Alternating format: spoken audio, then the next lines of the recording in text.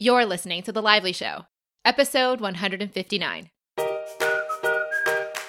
Welcome to The Lively Show. I'm your host, Jess Lively, and this blogcast is designed to uplift, inspire, and add a little extra intention to your everyday.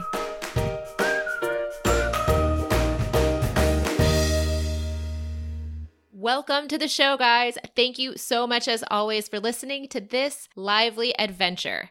Today's topic is about how emotions are not based on our circumstances. This is a fascinating subject that came to me while I was in London last week talking with a friend who lives there about some stuff that she had going on personally in her life. Here's a little backstory. I'm going to keep the friend anonymous because this isn't really about her, but the conversation and the lessons that came out of the conversation. So I will say, just so you guys have a little bit of information about what we were discussing, this friend had cancer when she was 25, and that was about 4 or 5 years ago, I think, for her. And she's totally recovered now, doing great. She actually had a really unusually good, easy, positive cancer treatment situation scenario. So the story isn't truly about the cancer, but it is part of the backstory of why this conversation came up. Right now, as she's fully in remission and her family has moved on from that difficult period of time, she is going through some stuff with her family and their concerns about life, and she was having some very seemingly natural reactions to it. In particular, one of her family members is very stressed about working too much and is having a hard time relaxing. And as this friend is thinking about this family member and how much stress they have and all of these things that are also now affecting her, she has been asking herself, why don't they have the right perspective on their situations? After her cancer, doesn't everyone have the same perspective on what is truly important? And the answer is really not necessarily. As humans, though our circumstances can vary wildly, our access to different emotions is relatively limited. And I don't think that we give ourselves the awareness of this. So I want to go into this today to discuss what the difference is between the multitude, the impossibility of the infinite number, if you will, of circumstances that may happen in our lives or in the lives of all humans, yet how limited, relatively speaking, our emotional scale is at the same time. And I'll also say that as I say that we have a limited emotional scale, I'm not saying that we don't have tons of different names and synonyms for our emotions. There are tons of words that we can use to describe emotions. However, if we really boil down those emotions to the actual experience and feeling within our bodies and our minds, there's probably more like, 15 to 20 general emotions.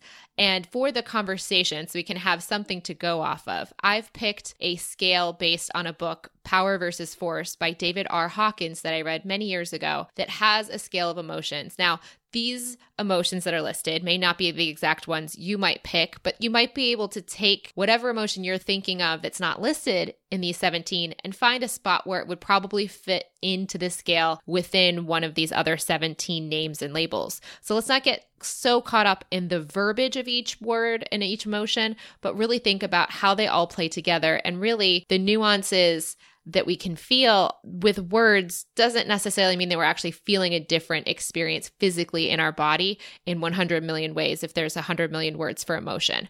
So here is the list of emotions we're going to work with for today, and we're going to start from the low emotions to the highest emotions.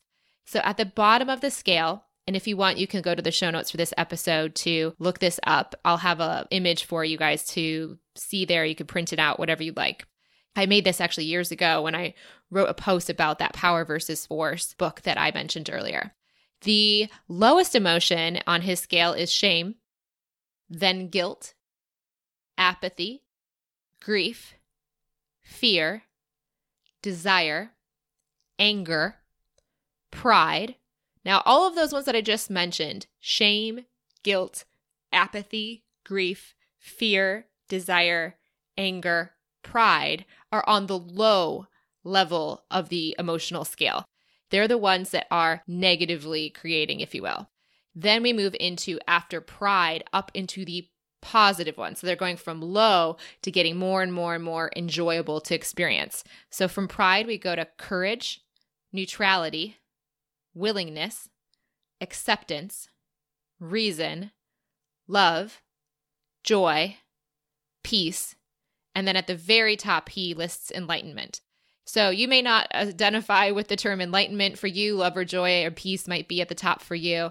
You may find that you like the word, I don't know, here, peace and neutrality. You might find a difference there. You might want to use a different term. The point is not, again, to argue the scale. The point is to basically adapt the scale to what you find that you experience the most, and just see that there are just generally this kind of limited range from negative to positive of experiences that we can have. And we can label them different things, but generally speaking, we're not actually feeling 100 different ways every single day, or even probably even every year. So what's interesting about it is that once we realize it, we can see that no matter what our situation may look like, no matter what circumstances are showing up in our life, the set of emotions that we have access to is always limited to these same 17, if you will.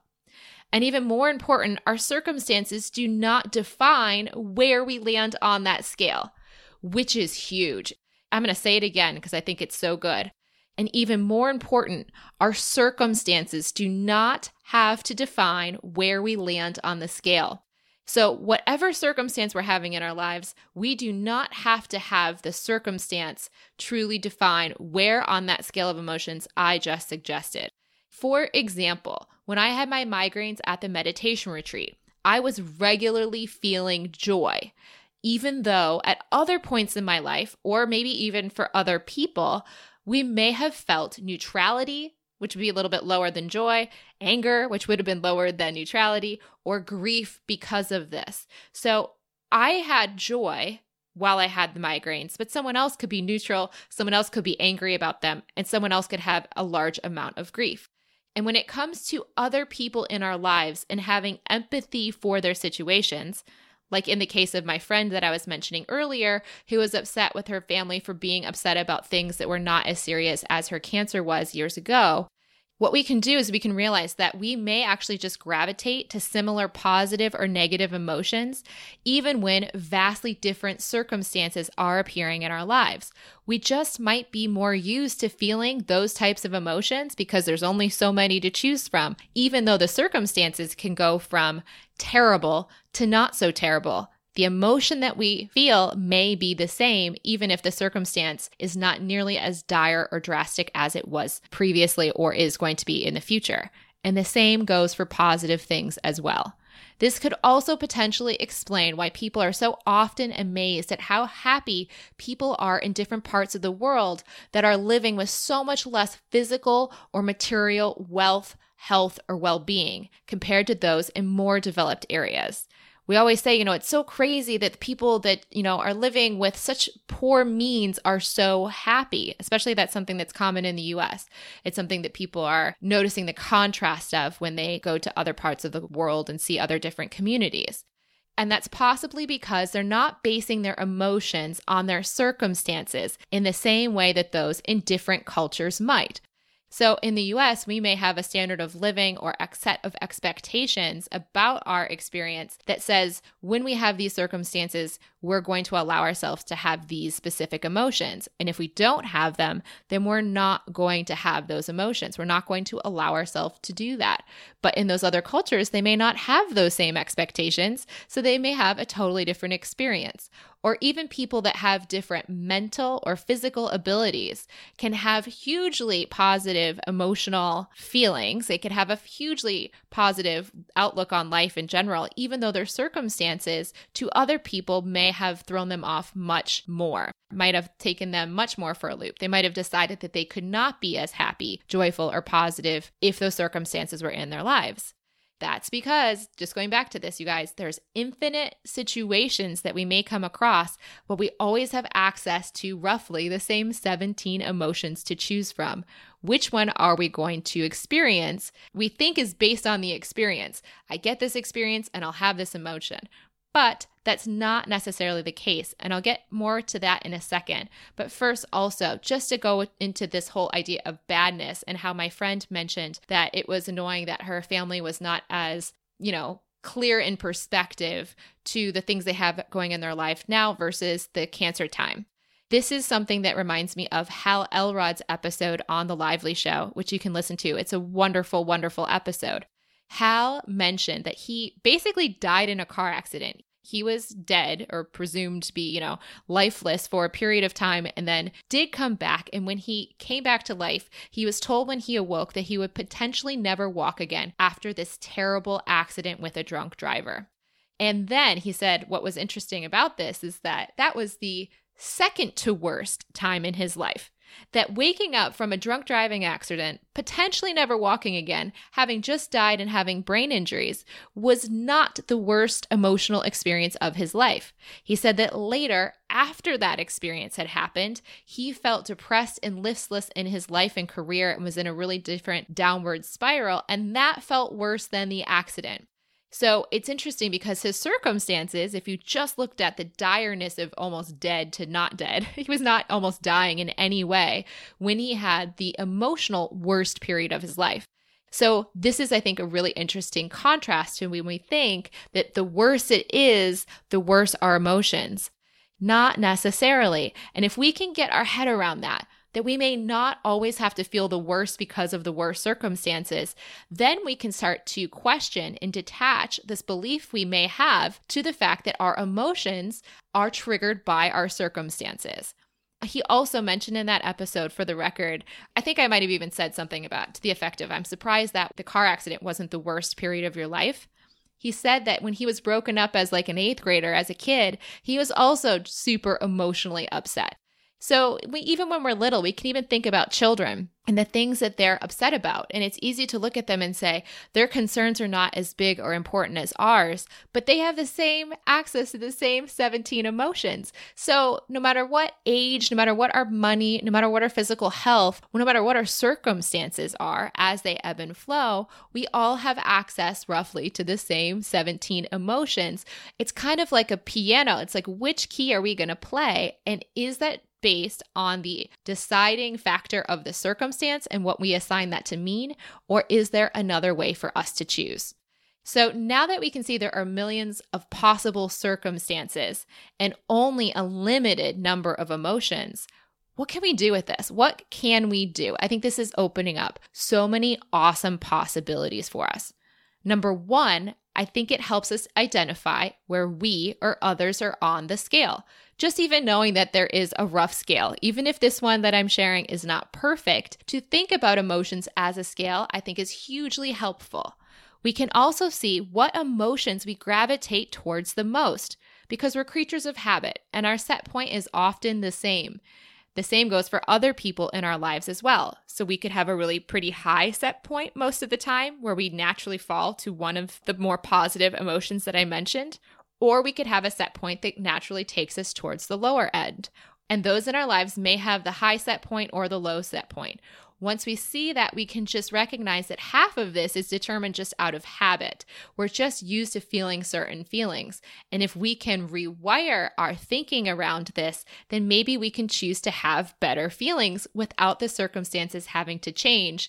And then contrasting and almost surprisingly, often the circumstances around us do improve when our emotions do. But that's a lesson for another time. So we won't get into that too much here. Number 3, though, we can have empathy. So once we see we're gravitating because we're creatures of habit to certain emotions, we can have empathy for ourselves and others when the ego wants to judge the emotion we feel based on the experience we're having. So when we see our family member stressed out about work as if we had cancer, then we can have empathy for themselves for having that stress in their lives, not because the circumstance quote unquote requires or demands them to feel that way, but just because we know what that experience of emotion feels like. And the same goes for ourselves. We don't have to beat ourselves up when we recognize that we're feeling more down because of something like feeling listless and purposeless like Hal did than the accident that he had. And number 4 is we can question whether the emotion we're currently feeling is serving us in the situation. Or we can see if we can float to a higher emotion. For example, if we go through a breakup and feel fearful, we may have the thought that we may never find another partner as good as the one I just had again.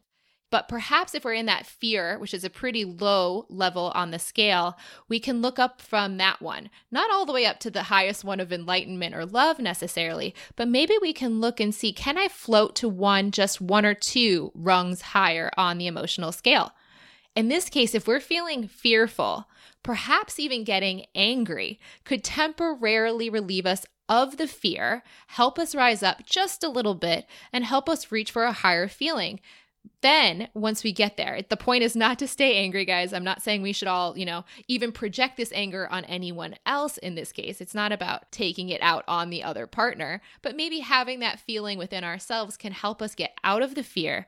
And once we get out of the fear, we experience the anger. And again, don't point it at other people and don't also beat up yourself, but just, experience anger, allow it to wash through you so that maybe after that, you can reach for acceptance and then maybe for love for others and even the other partner themselves.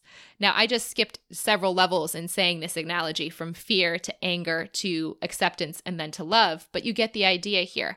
Maybe we can, instead of trying to go from fear to love, try to do it in baby steps on the emotional scale. Baby step our way up from wherever we're feeling to whatever we would like to feel more. Now, this isn't to say we want to stay stuck in all of them all the time in the negative and we just want to go one by one. And it doesn't mean we always have to stay in the positive rungs and it's terrible if we dip down into the gray level, which you'll see in the negative emotions on that scale. We can simply look at them as rungs on the ladder and climb our way to higher emotional feelings and states. And as we get used to climbing that ladder, as we practice this like a muscle that we have never probably used before in our lives, that we are going to be able to spend more time towards the top of that emotional ladder. And here's the spiritual ninja master level. This is the stuff that I'm really working on right now, and it may not be resonating for you right now, and that's great. It's not going to be the easiest thing to do. I can tell you, I have been spending the last 3 to 4 months working on this in my own life very diligently, but here it is, guys. Can we choose our emotions before our circumstances? For example, I was filled with joy, peace, and love before and during my breakup with Mr. Lively, which actually led to a wonderful unfolding of the end of that relationship itself. I was already at a positive place. And in a breakup, typically people get to a really negative place before they decide to say there's nothing left here, or there's nothing worth saving, or whatever it might be for some people. Not everyone obviously does that, but some people do try to go to the lowest emotional rungs before they decide that it's time to evolve a relationship. But because I was emotionally, from my whole life and all the work I've been doing in my life and personally, professionally, everything, I was at a really wonderful, high level place. And I still listened to my intuition and took action on it. And as I did it, that did lead to a wonderful unfolding, which often is not necessarily the case for other people. Now, was I always there? Was I always up at joy, peace, and love all the time during that? No, but I got better at the habit and I got better at staying up there. So the other emotions, quote unquote, kind of stuck less, or I felt stuck down in them far less than I used to be, because I had gotten to a good place and had gotten used to feeling those emotions before I made the switch, before I made the shift. And also, I was at joy in my emotional state before the migraines set in. So it wasn't because the migraines came that I was like, oh, great, I'm going to assign this situation to be joyful. Although you could try that. I mean, that would be an interesting mind game to try to say that, kind of reprogram your expectations, that if something that is something you used to not want happens, can you just say, I'm actually going to think of this as a, really high emotional state. I didn't do that per se. I was already feeling joy before the migraine set in. So I could continue with the joy that I had while the pain was searing through my head for hours upon hours a day by framing the experience of them with other thoughts that brought joy to me. So some of the things, because I was at joy, I was able to think of thoughts that felt joyful about migraines. I know that sounds crazy, but it totally worked. I told myself, This is temporary. This could be a sign that my body is healing hormonally in a better way than ever before, and that maybe I can even learn from this situation and share it with you guys here on the show because it wasn't going away. So I was thinking, you know what? Maybe there's something here that I can benefit from. Those are all thoughts that bring me joy, even though the experience of the migraines did not actually bring me joy. They were actually painful. I just didn't choose to emotionally suffer while I had them. The emotion was joy. The physical was pain. Isn't that interesting? The emotion was joy and the physical happened to be pain. Now, again, this is something that takes practice. This is something that is not how we are typically taught growing up to approach life, or at least I was not in my own life and circumstances. But it is hugely rewarding. And when it comes to other people in our lives and dealing with them, like my friend is with her family, we have to recognize their emotional patterns and awareness may be different than our own. For example, there are two types, generally speaking. There'll be people that are better at this than us, and there'll be people that are worse at this than us. So the first group, like my ex-boyfriend from college, they have the innate ability to reach for a positive emotion no matter what the circumstances seem to be. He was I used to say the word laid back, but I think it's ultimately he had perspective. But if I really look at what a great perspective is, he decided not to emotionally go down on this scale more often than he needed to. He had a pretty high set point. So the circumstances would come along and he would not let them derail him from his emotional set point, which was pretty high. Maybe that's even what laid back people really are if we deconstruct it. I'm not saying that is the case. I'm not looking too deep there, but that was definitely how I would describe him. And it doesn't mean all laid back people are like that or anything like that, but that was in his case something that I noticed. When it comes to those people that are better at this, let us be inspired by them. Let us watch them model this behavior and recognize, wow, that might have really set me off more than it set them off. That makes me question whether I have to have this experience or not. Doesn't mean I have to judge myself if I get more tripped up by it, but it does mean that it shows us it's possible instead of being stuck in the limiting belief that it's impossible to feel joy when we have migraines. And then number two, this is the group that we really want to focus on. The other people that have, this is actually not the group that we really need to focus on. It's the one we tend to focus on. The other group is the people that have habits that reach for negative emotions on a wide array of circumstances. So these are the people that gravitate towards the lower end of the scale. Those people are typically the ones we have problems with. These are the ones that we have friction and resistance to when we see them going to the low end of the scale, and we have a bigger or greater awareness on our emotional set point and that sort of thing. What do we do with them? Obviously, we're not going to be inspired by it. But what we do have to do, or have the opportunity to do, is give them empathy and give them emotional room for their experience without attaching our own emotional well-being to their moods. I'm going to say that again because I think that's super important. We do not have to attach our own emotional well-being to their moods. And as I said, this is in the spiritual ninja master level. So this isn't saying that this is easy to do. But if we can start to detach our own emotional well-beings from their moods, then we give them full permission to have whatever emotional experience they're having without judging them, condemning them, and ultimately lowering our own emotional level at the same time.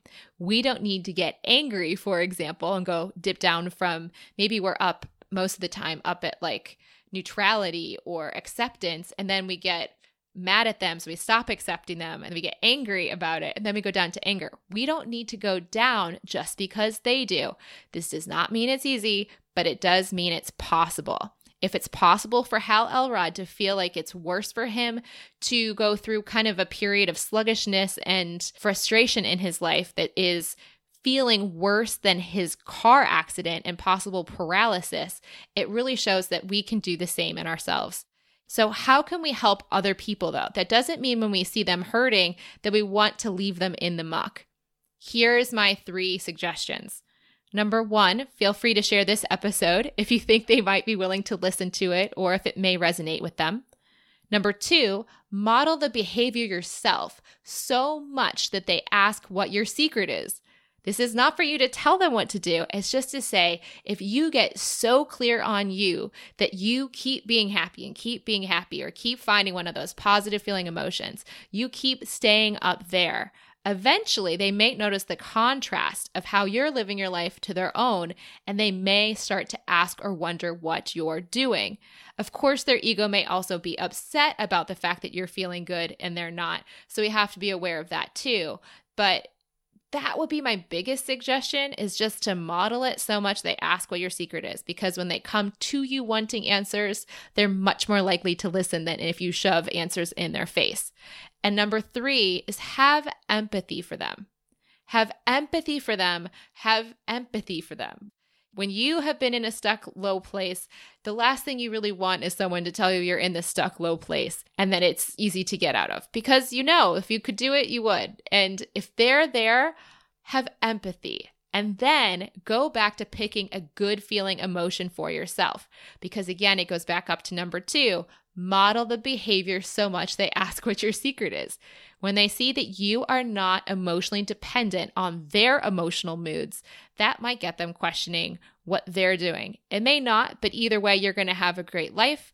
They're not going to be feeling like you're pushing on them too much, and you're going to be feeling good, which is the whole point. Their life is their journey, and we cannot, as much as we care about them, force them into anything. We can only be the light and wait for them to ask how we shine. And there you have it, guys. That is my episode for you guys today. Feel free to re-listen to this episode. I know this is a lot of new stuff that we haven't covered yet on The Lively Show or in The Lively Adventure. And I have to say, guys, I am loving this whole conversation I feel like I'm having with you week to week. I hope you're enjoying it too. Especially when I listen back to the You Don't Have to Own to Appreciate episode and some other ones as well this summer, I've really been finding that I have loved this conversation ongoing with you, to be able to share with you what I'm learning. It helps me process what I'm learning, and also is hopefully helping you, because a lot of this content that I'm going through and sharing with you is not stuff that I'm seeing elsewhere in other books or things I could be doing interviews about per se. And I really want and hope that this conversation and this type of approach that is benefiting me so much in my life could benefit you too. And for that reason, I think I'm going to keep going what I'm calling full flow. Going forward, I'm not going to force myself to go back to a regular interview schedule per se, though interviews may show up time to time on Thursdays. I feel like this work that I'm sharing with you right now, this type of stuff is so powerful, and I want to keep sharing it, at least for this period of flow in my life. So hopefully you guys enjoy that. Let me know in Instagram or on Twitter or something like that, or an email if you're enjoying this too. And of course, we have over 100 interviews in the archives, I believe, to listen to if you haven't listened to all of those already, or even want to re-listen to interviews. Doesn't mean they won't ever come up again, but I just know that this work that I'm doing here is really changing my life in much more powerful ways than even some interviews I could have going forward. And I just want to keep sharing this with you guys because I want to give you as much value and benefit to your life as I possibly can. So this week I am headed to London and then back to New York City. After New York, for a few days, I will be going to Sonoma for a wine tasting bachelorette party for one of my dear college friends. I'm in her wedding this October in Michigan. So we're going to be in Sonoma for this little wine tasting. I'll be back in the States. And I know you guys are wondering if I'm going to stay in the States or not, or come back to Europe. The answer is I don't know, but I'm waiting to see what flows. As I do understand what's going to happen, I'll be sure to share it with you. Until next week, may something wonderful happen to you today.